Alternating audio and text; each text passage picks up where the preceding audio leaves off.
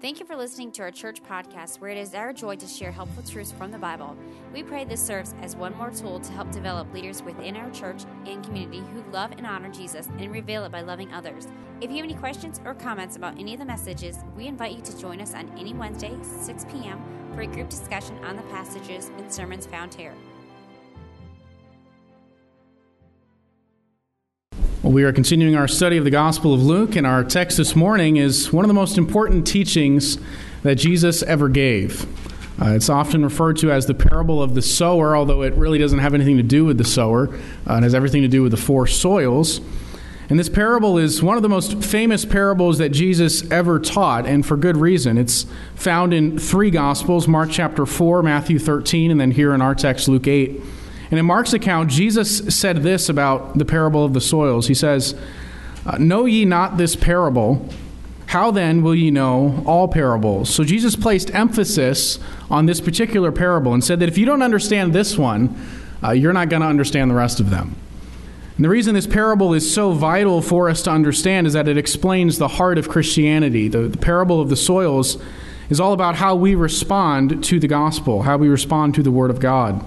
And it shows us three examples of unsaving responses and one example of what saving faith looks like. Now, before we jump into our text, I want to talk a little bit about parables, because that's kind of a Christianese word that people don't really use outside of church, and so I want to explain it just a bit. If you're new to Christianity, the word parable, it comes from a Greek word parabole, which is made up of two parts. Para, which means alongside, like parallel, and then bole means to throw. And so a parable is a story that is thrown alongside a spiritual truth. It's an illustration. It's meant to give light to what Jesus is trying to teach. And Jesus used parables quite a bit in the Gospels, particularly in the Gospel of Luke. And we will see many more parables as we continue studying Luke's Gospel. If you ask most Christians, why did Jesus use parables? I think most of us would say that he used them to clarify a truth, to maybe simplify something, to make it easier to understand by giving us a story. But that's exactly the opposite of what he says in our text. In Luke 8, verse 10, Jesus says, "Unto you it is given to know the mysteries of the kingdom of God, but to others in parables, that seeing they might not see, and hearing they might not understand." So Jesus says he used parables in order to conceal the truth. He didn't want everyone to understand what he was saying. And so he used parables so that people wouldn't understand. Now, he explained the parables to his disciples. He gave them the keys to unlock what he was saying. But to the religious leaders and those who had resisted him all throughout his ministry, he gave them no explanation. And a parable without an explanation is a riddle. I heard a story recently about a lawyer who was on a plane next to an elderly man, and the lawyer thought that he was really something. He decided he's going to have fun with this old man. And so he says to him, "Let's play a game. I'll ask you a question, and if you don't know the answer, you have to give me $5. And then you can ask me a question, and if I don't know the answer, I'll give you $500. Now, the old man was very interested at this point, and so he agreed to these terms. And the lawyer asked the first question. He says to the old man, "What is the distance between the earth and the sun?" The old man didn't say a word. He just reached in his wallet, pulled out a $5 bill, and handed it to him. Then it was the old man's turn to ask a question. So he says to the lawyer, "What goes up a hill with 3 legs and comes down with 4 legs?" The lawyer thought for a minute and couldn't figure it out, so he pulled out his laptop, he searched the internet, he called a few friends, tried to figure out what the answer could be to this. Finally, he gave up and gave the old man $500. But he was so frustrated at this puzzling riddle that he had to know the answer. So he asked the old man, "What's the answer? What goes up a hill with 3 legs and comes down with 4 legs?" The old man didn't say a word. He just reached in his wallet and handed the lawyer another $5. A parable without an explanation is a riddle. And Jesus used parables in order to teach a spiritual truth to his disciples, but he did not give the explanation to the religious people. They had no idea what he was trying to say. Notice in verse 10 that Jesus says this parable is about God's kingdom. He says that it's been given to you to know the secrets of God's kingdom. We know that the kingdom of God is not an earthly kingdom with geographic boundaries, but rather it's a spiritual realm. The kingdom of God is the rule of God, and all of us who trust in Christ and who submit to his lordship, we are a part of his kingdom. So it's been given to us to understand the kingdom of God more through this parable. We know this parable is going to be about salvation, how someone can have their sins forgiven, how they can be a part of the kingdom of heaven or the kingdom of God. And in verse 4, we're going to jump into this, starting in verse 4, where it says, "Much people were gathered together and were come to him out of every city, and he spake by a parable. A sower went out to sow his seed, and as he sowed, some fell by the wayside, and it was trodden down, and the fowls of the air devoured it." So this is the setting of the parable. There's a field, and a farmer is walking throughout his field, and he's throwing seed. The wayside refers to the well-worn path that the farmer would have been walking on. These paths through the fields were normally about 3 feet wide, and it was where people traveling through the area would cut through the field. That seems weird to us because we're big on private property and no trespassing. But in the ancient world, that wasn't the case. If you were traveling from one place to another, you would cut right through people's property and right through their fields. And so these paths many people had already walked on them, and it was very hard. Also, this type of soil was not cultivated because it wasn't meant to be a part of the field. The farmer wasn't trying to grow anything here. And so it was a very hard soil. The seed had no chance of sinking in. It just sits on top of the hardened dirt and gets crushed as people walk on it. And the birds come by and they eat the seeds because they're just sitting there on top of the path. So that's the first soil. Verse 6 says, "Some fell upon a rock. And as soon as it was sprung up, it withered away because it lacked moisture. So some seeds fell on hard ground, the footpath, and they sat on top until the birds got it. Other seeds fell on the rock." Now, this is not referring to soil with little pebbles in it or something like that. Rather, it's talking about shallow soil. So there's a thin layer of dirt, and then you have the limestone bedrock underneath. And so the soil, there's enough soil there for the seed to land, to sink in, and to start to grow. But the bedrock is so close underneath that the roots don't have a chance to get very deep. They hit that rock and they can't strengthen. And so it seems for a time like it's going to grow, but then when hot days come and the sun hits the plant with these very shallow roots, the plant is scorched in the heat of the sun because it's not getting enough moisture. Mark's gospel clarifies this soil. In verse 5 of Mark 4, it says, "Some fell on stony ground where it had not much earth. And immediately it sprang up because it had no depth of earth. But when the sun was up, it was scorched because it had no root. It withered away." So the first soil doesn't sink in at all because the ground is so hard. The second soil begins to grow. It sinks in, but it doesn't last because the soil is too shallow. Verse 7 says, "Some fell among thorns, and the thorns sprang up with it and choked it." Maybe a better word in our vernacular would be weeds. This is weedy soil. The third soil, it's soft, it's deep, the roots are able to grow, but the weeds grow up with the plant. And so eventually they choke the life out of the plant. They block the sunlight from hitting it. They take some of the nutrients and the moisture that the plant needs. And so it looks for a time like the seed fell on good ground, but after a while it becomes clear that there are weeds in this soil that prevent it from producing fruit. And then verse 8, "Other seeds fell on good ground and sprang up, and bare fruit 100-fold.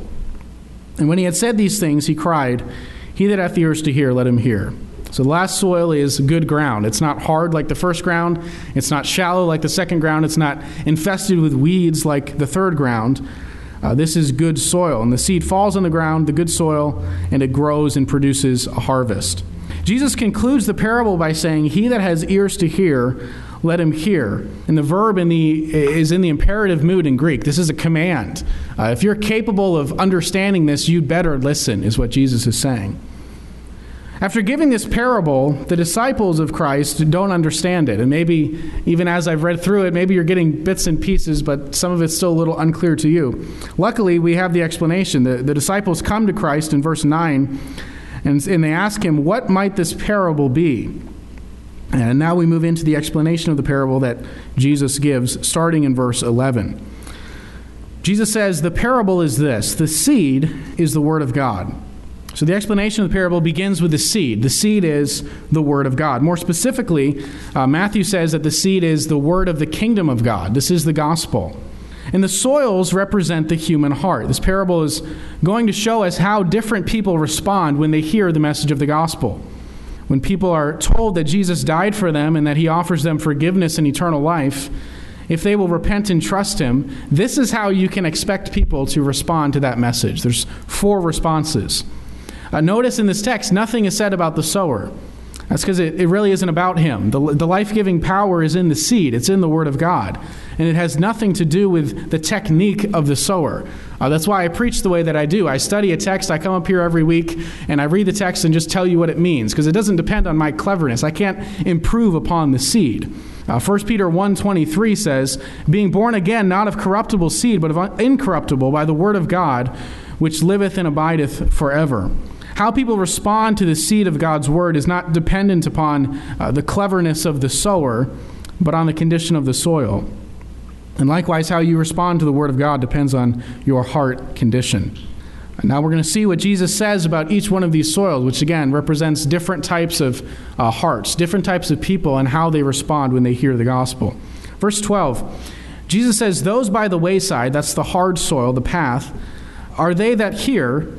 Then cometh the devil, and taketh away the word out of their hearts, lest they should believe and be saved. So the hard soil is a person who hears God's word. He hears the gospel, and Satan takes the seed away. It's clear in this text that these are not true Christians. Satan takes the seed away from their heart, lest they should believe and be saved. So soil number one is clearly a lost person. This is a hard-hearted person. They hear the gospel, and the seed never sinks in. It sits on top of the hard soil until the birds devour it. Matthew, in his account, clarifies this meaning in verse 18. He says, hear ye therefore the parable of the sower. When anyone heareth the word of the kingdom, that's the gospel, and understandeth it not, then cometh the wicked one and catcheth away that which was sown in his heart. This is he which received seed by the wayside. So the hard soil is somebody who hears the message of Christ and doesn't even understand it. It doesn't ever sink in. And it's obvious that this is a lost person because the seeds are taken from the soil before the plant even has a chance to grow. The second soil in verse 13 is the shallow soil. This is that thin layer of dirt over the bedrock. It can't grow those deep roots. Verse 13, Jesus explains, they on the rock are they, which when they hear, receive the word with joy. And these have no root, which for a while believe, and in time of temptation fall away. So the shallow soil represents somebody with shallow faith. They hear the gospel, they understand it at least superficially, and they receive the word with joy. They believe it for a while, but their faith, when it is tested, does not stand. Mark's account says it this way in chapter 4. He says, these are they likewise which are sown on stony ground, who when they have heard the word, immediately receive it with gladness, and have no root in themselves, and so endure but for a time. Afterward, when affliction or persecution ariseth for the word's sake, immediately they are offended. The second soil seems at first to be a Christian. The seed lands and it begins to grow. It looks like this person has received the gospel. They received it immediately and joyfully, but they don't last.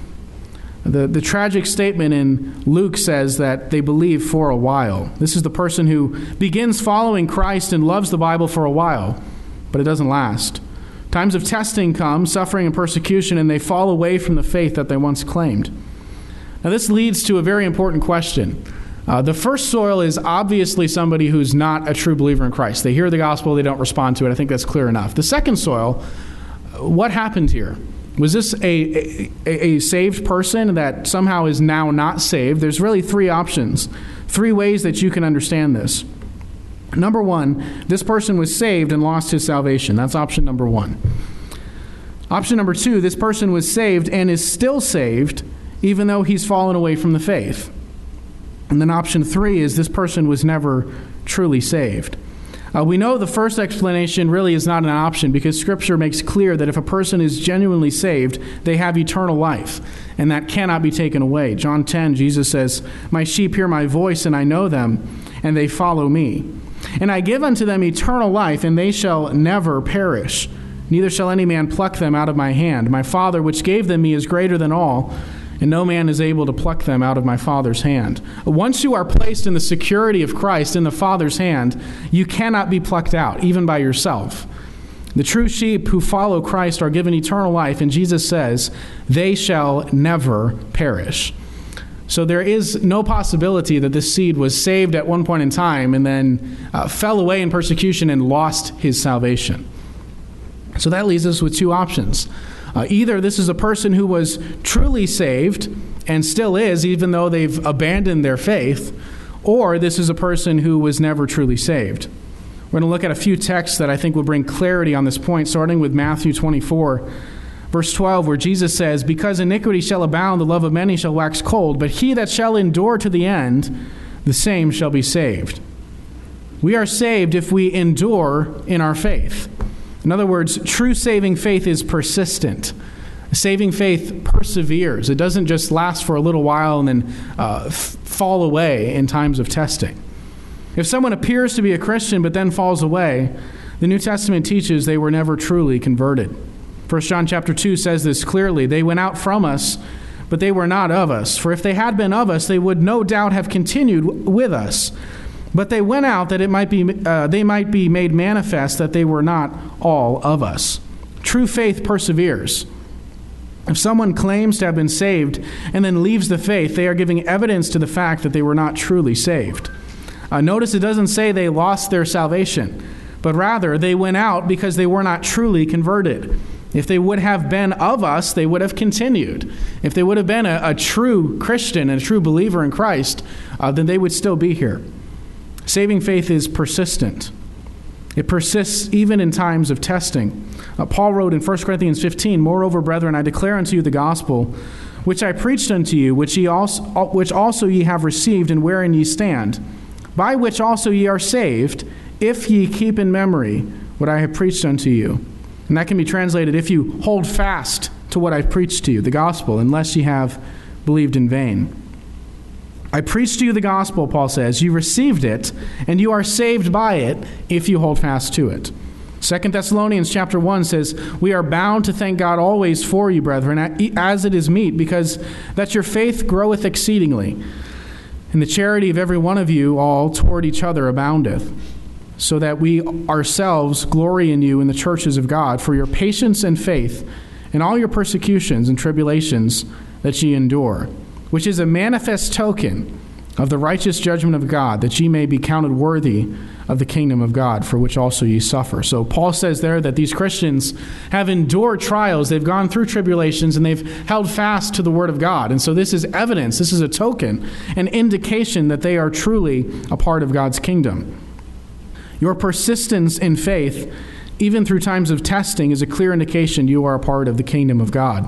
Colossians chapter 1 says, "And you that were sometimes alienated and enemies in your mind by wicked works, yet now hath he reconciled in the body of his flesh through death, to present you holy and unblameable and unreprovable in his sight, if ye continue in the faith, grounded and settled, and be not moved away from the hope of the gospel." If it seems like I'm hammering this point a little bit, it's because I am. This is very important. A lot of bad theology is out there in churches today that says you're saved because you prayed a prayer once and you asked Jesus to save you. Even if you live like the devil, if you turn your back on Christ, if you become an atheist someday, you're still a Christian somehow, as though you can be a Christian atheist. That is completely contrary to Scripture. Paul says here in Colossians, you are saved if you continue in the faith, and don't be moved away from the gospel. The shallow soil looked good for a while. It sunk in, the seed landed in the soft soil, and it began to grow. It might have even grown faster than the other soils because it didn't grow down, it just grew up, and so it would spring up faster. It looked like this was a genuine convert. And there's many folks that convert to Christianity seemingly, they very joyfully respond to the gospel, but the evidence of their conversion, if it's real or not, is if they persevere, even through times of testing. Jesus said this in John 8:31. He says, "To those Jews which believed on him, if ye continue in my word, then are you my disciples indeed." You're a Christian for real if you continue, and that'll be the evidence of if your faith is genuine. Now let me clarify one point before we move on. We don't keep ourselves saved by our works. In fact, we aren't the reason we persevere in our faith at all. If getting saved was up to you, you would have never repented and trusted Christ. And if keeping your salvation was up to you, you would lose it.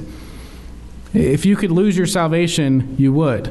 And the only way that any of us perseveres in our faith is because God keeps us. We don't keep ourselves.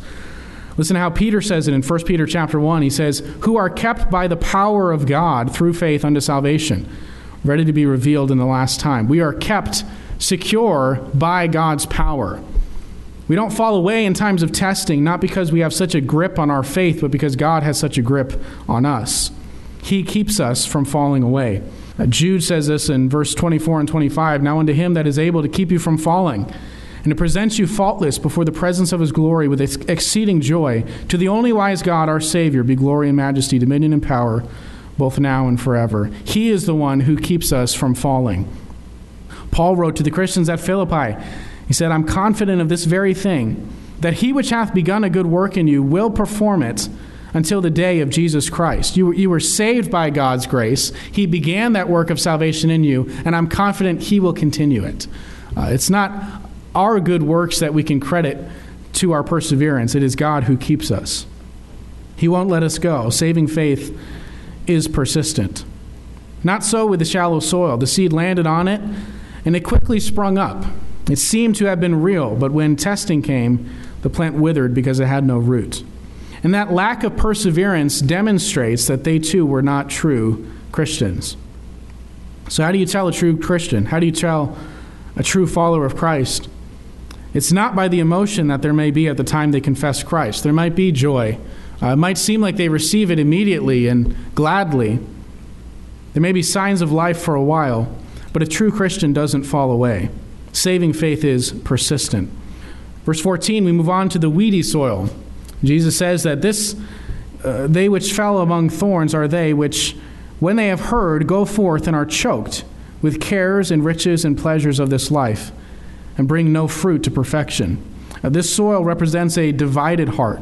The seed falls on the soil and begins to grow, but the thorns or the weeds grow up with it. There's a desire for Jesus. There's a desire to follow Christ, but there's also desires for riches. There's also desires for pleasures in this life, and that divided allegiance chokes the spiritual life out. Mark's account says it this way, "These are they which are sown among thorns, such as hear the word, and the cares of this world, and the deceitfulness of riches, and the lusts of other things entering in, choke the word, and it becometh unfruitful." The third soil is a person who hears the word of God, but is distracted by other concerns. They care about riches and pleasures in this life, and so their faith is choked out by their worldliness. They want Jesus, but they also want other things. Their heart is divided. They want to follow Christ without it costing them anything. And this demonstrates how essential repentance is to true conversion. It's not enough simply to believe that the gospel is true. It says here in this text that this seed heard the word and seemingly believed that it was true. And if that was all there was to being a Christian, it would be no problem to believe in Jesus and live for temporary pleasures. But Jesus makes clear that to follow him means to leave everything else behind. If you're chasing after pleasures in this life, if you're serving money, you can't add Jesus. He demands to be Lord. And to embrace him as Lord and Master is to give him all of your allegiance. Saving faith is repentant. Jesus said it this way in Luke chapter 9, "If any man will come after me, let him deny himself and take up his cross daily and follow me. For whosoever shall save his life shall lose it. But whosoever will lose his life for my sake, the same shall save it." Many examples in Scripture of weedy soils, people with divided hearts, people that seem to have a desire to follow Christ, but desires for other things enter in and choke out that life. One such example we studied a few months ago, if you remember, was Judas Iscariot, one of Jesus' 12 apostles. He followed Christ for 3 years. Certainly there was some sort of interest there, and yet he had a love of money problem. We talked about this several months ago, that his love of money caused him to fall away from following Christ. His desire for riches crowded out his devotion to Christ. He wanted money so much that he eventually betrayed the Son of God for 30 pieces of silver. Another clear example of a divided heart is a man who encountered Jesus in Luke chapter 18. It says in verse 18, "A certain ruler asked him, saying, Good master, what shall I do to inherit eternal life? Jesus said unto him, Why callest thou me good? None is good save one, that is God. Thou knowest the commandments, do not commit adultery, do not kill, do not steal, do not bear false witness, honor thy father and mother. And he said, All these have I kept from my youth up. Now when Jesus heard these things, he said unto him, Yet lackest thou one thing. Sell all that thou hast, and distribute unto the poor, and thou shalt have treasure in heaven, and come follow me. When he heard this, he was very sorrowful, for he was very rich. And when Jesus saw that he was very sorrowful, he said, "How hardly shall they that have riches enter into the kingdom of God? It is easier for a camel to go through a needle's eye than for a rich man to enter into the kingdom of God." Why is it hard for a rich man to enter God's kingdom? Because to give your life to Christ means giving him everything. He's in control of everything you have and everything you are. And that's a hard decision for someone who has a lot to give up control to a new master. Paul wrote about someone in his ministry with a divided heart, a man named Demas. He traveled with Paul. He helped plant churches. He served alongside Paul for a period of time. But in 2 Timothy chapter 4, Paul says, "Demas hath forsaken me, having loved this present world, and is departed unto Thessalonica." This third soil, then, is a person whose concern for spiritual things is crowded out by their concern for material things. The weedy soil is a lost person who is unwilling to repent. There might be a slight appeal to following Jesus, but they have other things in this life, the pleasures of now, that they care about more. And so they're choked out by those distractions. Saving faith is not only persistent, saving faith is repentant. And lastly, we arrive at the good soil. Up to this point, you might think the farmer is really wasting his time. He's throwing seed and nothing's growing. But in verse 15, Jesus says that some of the seed lands on good soil. And they that are on the good soil are they which in an honest and good heart, having heard the word, keep it, and bring forth fruit with patience. This is the only one out of the four soils that represents a true Christian. These are they which hear the word, and they receive it in sincerity, in an honest and good heart. And notice he says they keep it. They don't fall away in times of testing, but instead they persevere in their faith. They're also the only soil that brings forth fruit. And it says they bring forth fruit with patience or endurance. They keep on growing in their relationship to Christ. Saving faith is not only persistent and repentant, as we've seen, but Jesus is making clear here that saving faith is productive. True Christians will bring forth fruit. If seed lands on good soil, there will be a harvest. Jesus made this clear in John 15, where he says, "Herein is my Father glorified, that ye bear much fruit. So shall ye be my disciples." Hebrews chapter 6, verse 8 says, "But that which beareth thorns and briers is rejected, and is nigh unto cursing, whose end is to be burned. But, beloved, we are persuaded better things of you, and things that accompany salvation." True salvation results in evidence. There should be clear evidence if someone has truly been converted to Christ. There are many things in the New Testament that are given as fruits of conversion. I'm going to name three in particular. First is conversions. In other words, a true Christian reproduces itself, and that might be the most evident in this text. This crop, obviously, when it says that this crop brings forth fruit, it means it's bringing forth more of itself. That's how agriculture works. And so one of the fruits of conversion is more converts. Paul speaks about this in Romans, where he says to the church at Rome that I want to come and give you the gospel so I can have some fruit among you. He says in Philippians, as we saw last week, that by supporting his ministry, there's fruit abounding to your account. And so conversions, people coming to Christ, is one evidence of true salvation. Another fruit of conversion is a change in attitude. Paul listed these as evidences in Galatians chapter 5. He says, "But the fruit of the Spirit is love, joy, peace, long-suffering, gentleness, goodness, faith, meekness, temperance." These are attitudinal fruits. These are changes in your attitude that demonstrate that you are truly a Christian.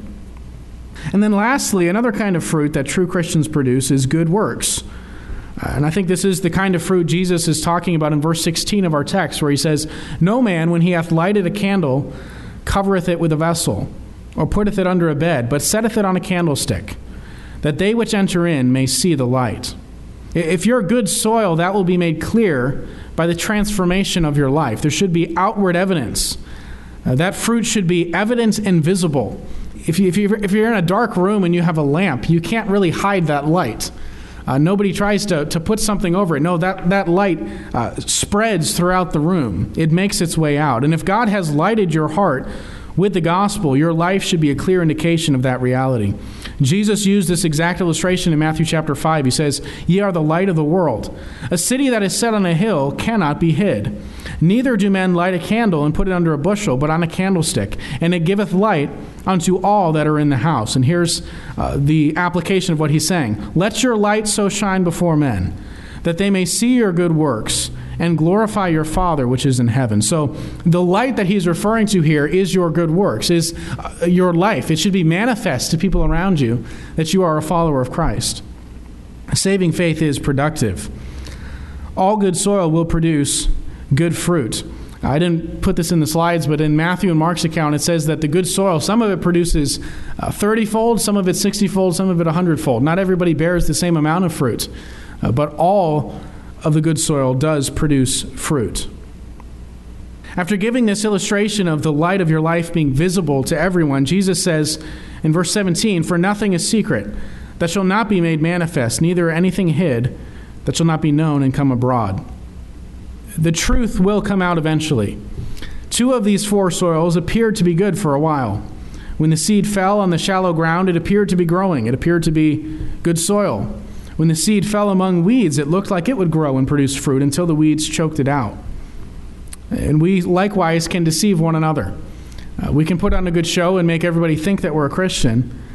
And it may be here at this church, I don't know, there may be some of the other soils. We may have representatives of each soil in our own church.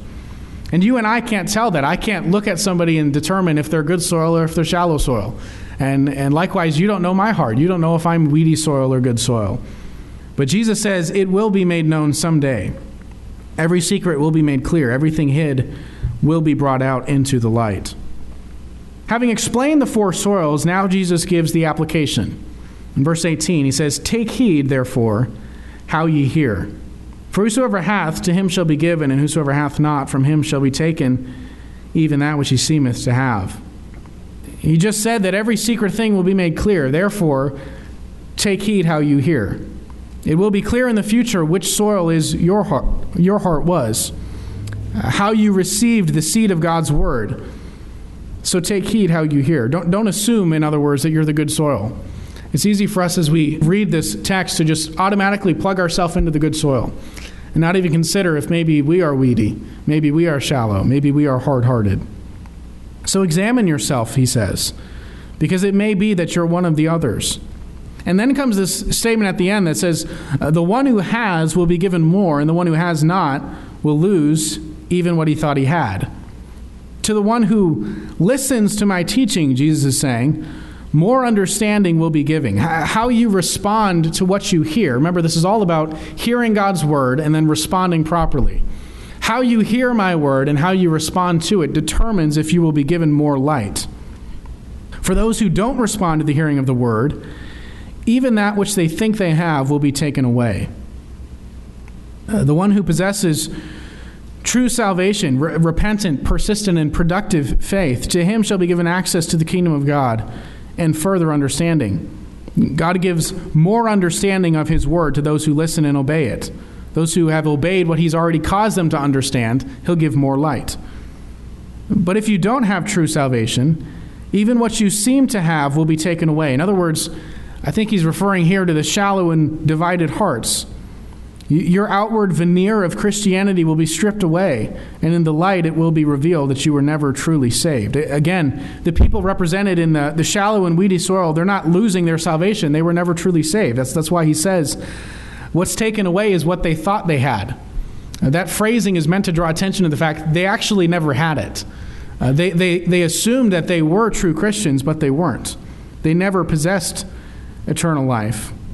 And so that is taken away. Verse 19 continues on. It says, Then came to him his mother and his brethren, and could not come at him for the press. And it was told him by certain which said, Thy mother and thy brethren stand without, desiring to see thee. By the way, this is a problem for the Catholic doctrine that came out of the 2nd century called the perpetual virginity of Mary, which teaches that she was a virgin her whole life. Well, clearly in this text and many others, she had other children after Jesus. And so he has brothers here that are trying to get to him. They can't approach him because there's so many crowds of people around Christ.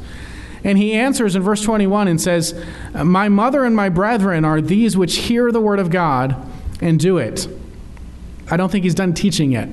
He's still trying to pound home this point that if you're a true Christian, if you're a true follower of mine, you will live out what you claim to believe. If you've been saved, you'll show evidence of that spiritual life. If you're a good seed, you'll produce good fruit.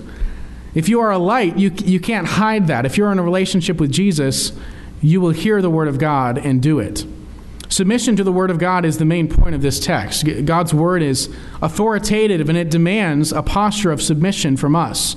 And that makes perfect sense if we recognize that the Bible is indeed God's word, and that the gospel is truly a message from God. If it is God's words, then it carries with it God's authority, and to disobey God's words is to disobey God. In other words, submission to Scripture is submission to God himself. And so the application is, take heed how you hear God's word. Don't kid yourself into thinking that you're God's child if you don't obey him. Those who are his mother and his brethren, those who are in a relationship with Christ, are the ones who hear his words and do it. So how do you respond to God's word? Do you understand it and believe it? Do you obey it? That's what happens when the seed hits good soil. And that's how someone who is in a relationship with Christ responds. Saving faith is repentant, persistent, productive, and obedient. Is that you? Now, what if that isn't you? Maybe you're sitting here today and you're beginning to wonder, am I maybe a weedy soil? Am I a shallow soil? You've heard the gospel, and maybe like the hard soil, it just never sank in. Maybe like the weedy, divided heart, you love the world and the pleasures of this life. So how do you become good soil? I can't give you some sort of 3-step process for how to be good soil any more than the soil can make itself good. Because only God can truly cultivate the soil of your heart. If I could somehow make everyone that I give the gospel to respond properly, I would love to be able to do that, but I can't. It is God who cultivates our hearts. Only God can change a person's heart to have saving faith.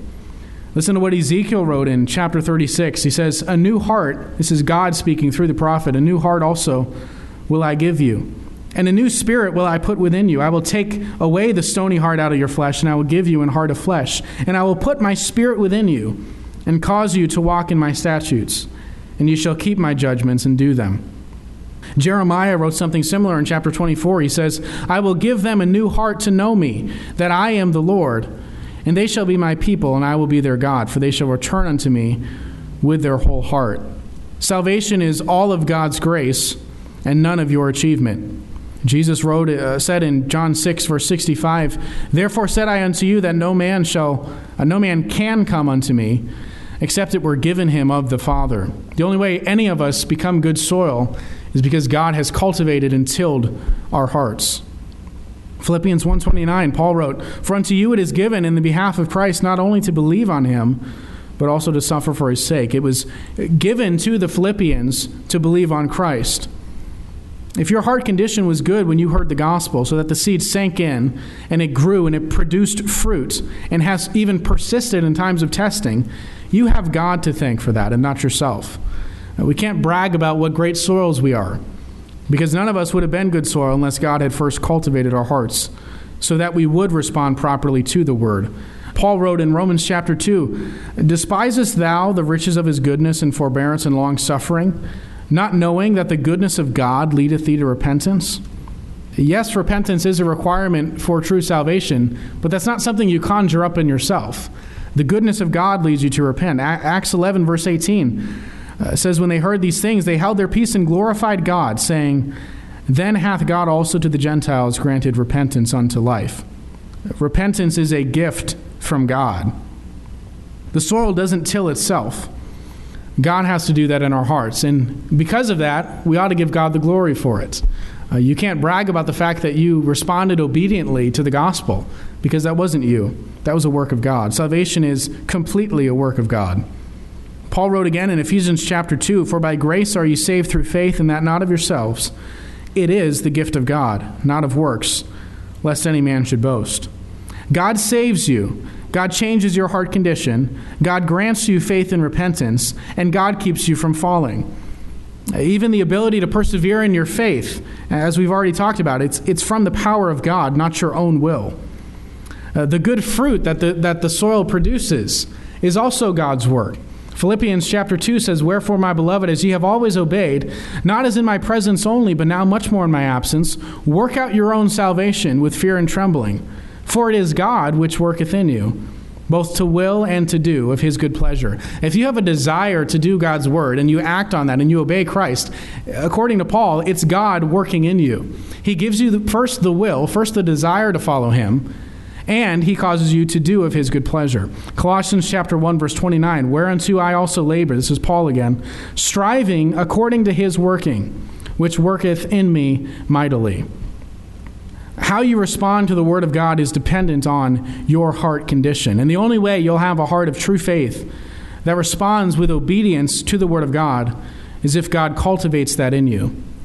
Some plant, some water, but only God can give the increase. So ask God to make your heart fertile soil for his word to fall on. How you receive the gospel and how you respond to the written word of God determines your relationship with God. Only those who respond properly to the gospel and to Scripture are genuinely in relationship with Jesus. Again, he says, "Those who are truly my brethren are the ones who hear my words and do it." So how do you tell if you're a true Christian? How do you tell true saving faith from a false confession? True Christians treasure Jesus above everything else. There's not weeds of other desires choking out devotion to Christ. True Christians continue in their faith. They don't fall away in times of testing. And true Christians produce evidence of spiritual life in their attitudes and actions.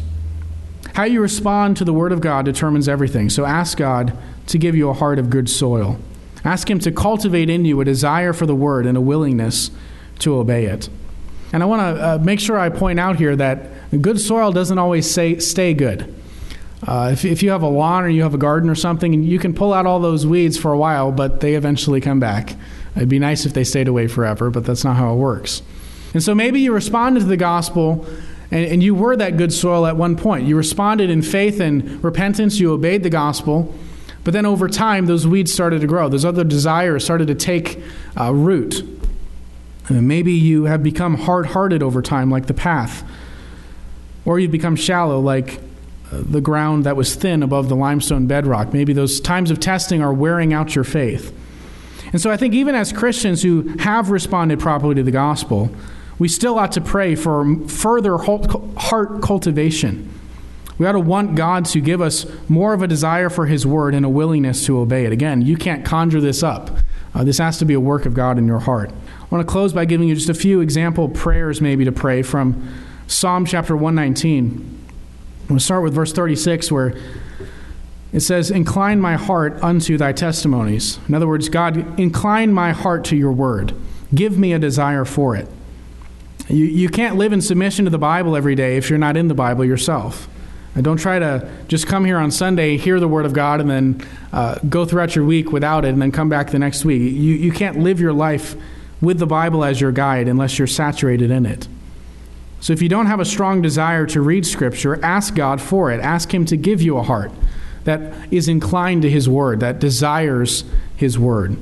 Psalm 119, verse 73, "Thy hands have made me and fashioned me. Give me understanding, that I may learn thy commandments." So a second thing to pray for is, God, help me understand what I read in your word. Don't let me be the hard soil where the seed doesn't even sink in. Give me understanding. Verse 10, "With my whole heart have I sought thee.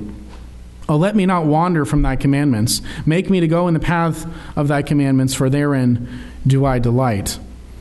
God, help me obey your word. Verse 133, "Order my steps in thy word, and let not any iniquity have dominion over me." God, I want your words to direct my life. I want your word to be a lamp to my feet, a light to my path. I want it to guide me through life. Verse 28, "My soul melteth for heaviness. Strengthen thou me according unto thy word." God, give me strength in times of sorrow. Don't let me be like that shallow soil where the plant dies the first time a test comes. Give me strength. And then verse 37, "Turn away mine eyes from beholding vanity, and quicken thou me in thy way." God, shield me from distractions. Don't let the weeds of this world distract me from loving and serving you with all my heart. Father, I pray that now you would water the seed of your word that you've given to each one of us. Send our roots deeper. Protect us from temptations and distractions around us, all the voices calling us away from the path of obedience to your word. If there's any hard hearts in this room, I pray that you would break them and till that soil so that it would receive your word. If there's any divided hearts, I pray that you would pull those weeds that so often distract us from following you wholeheartedly. And if there are those with shallow faith, we pray that you would deepen our faith and our dependence on you so that we will persevere. We know we can't do this without you. We can't conjure up a right response to your word. We can't persevere in times of testing apart from your hand and your power keeping us. And so we pray that you would do that in each one of our hearts. And we depend on you to do all of this because only you can. We pray and ask this in the name of your Son, Jesus. Amen. We hope the message you just heard was helpful to you. It means a lot to us that you would join us for this podcast. For more information about our church and meeting times, visit lbcmiller.com or call us at 219-885-9303. We would love to hear from you.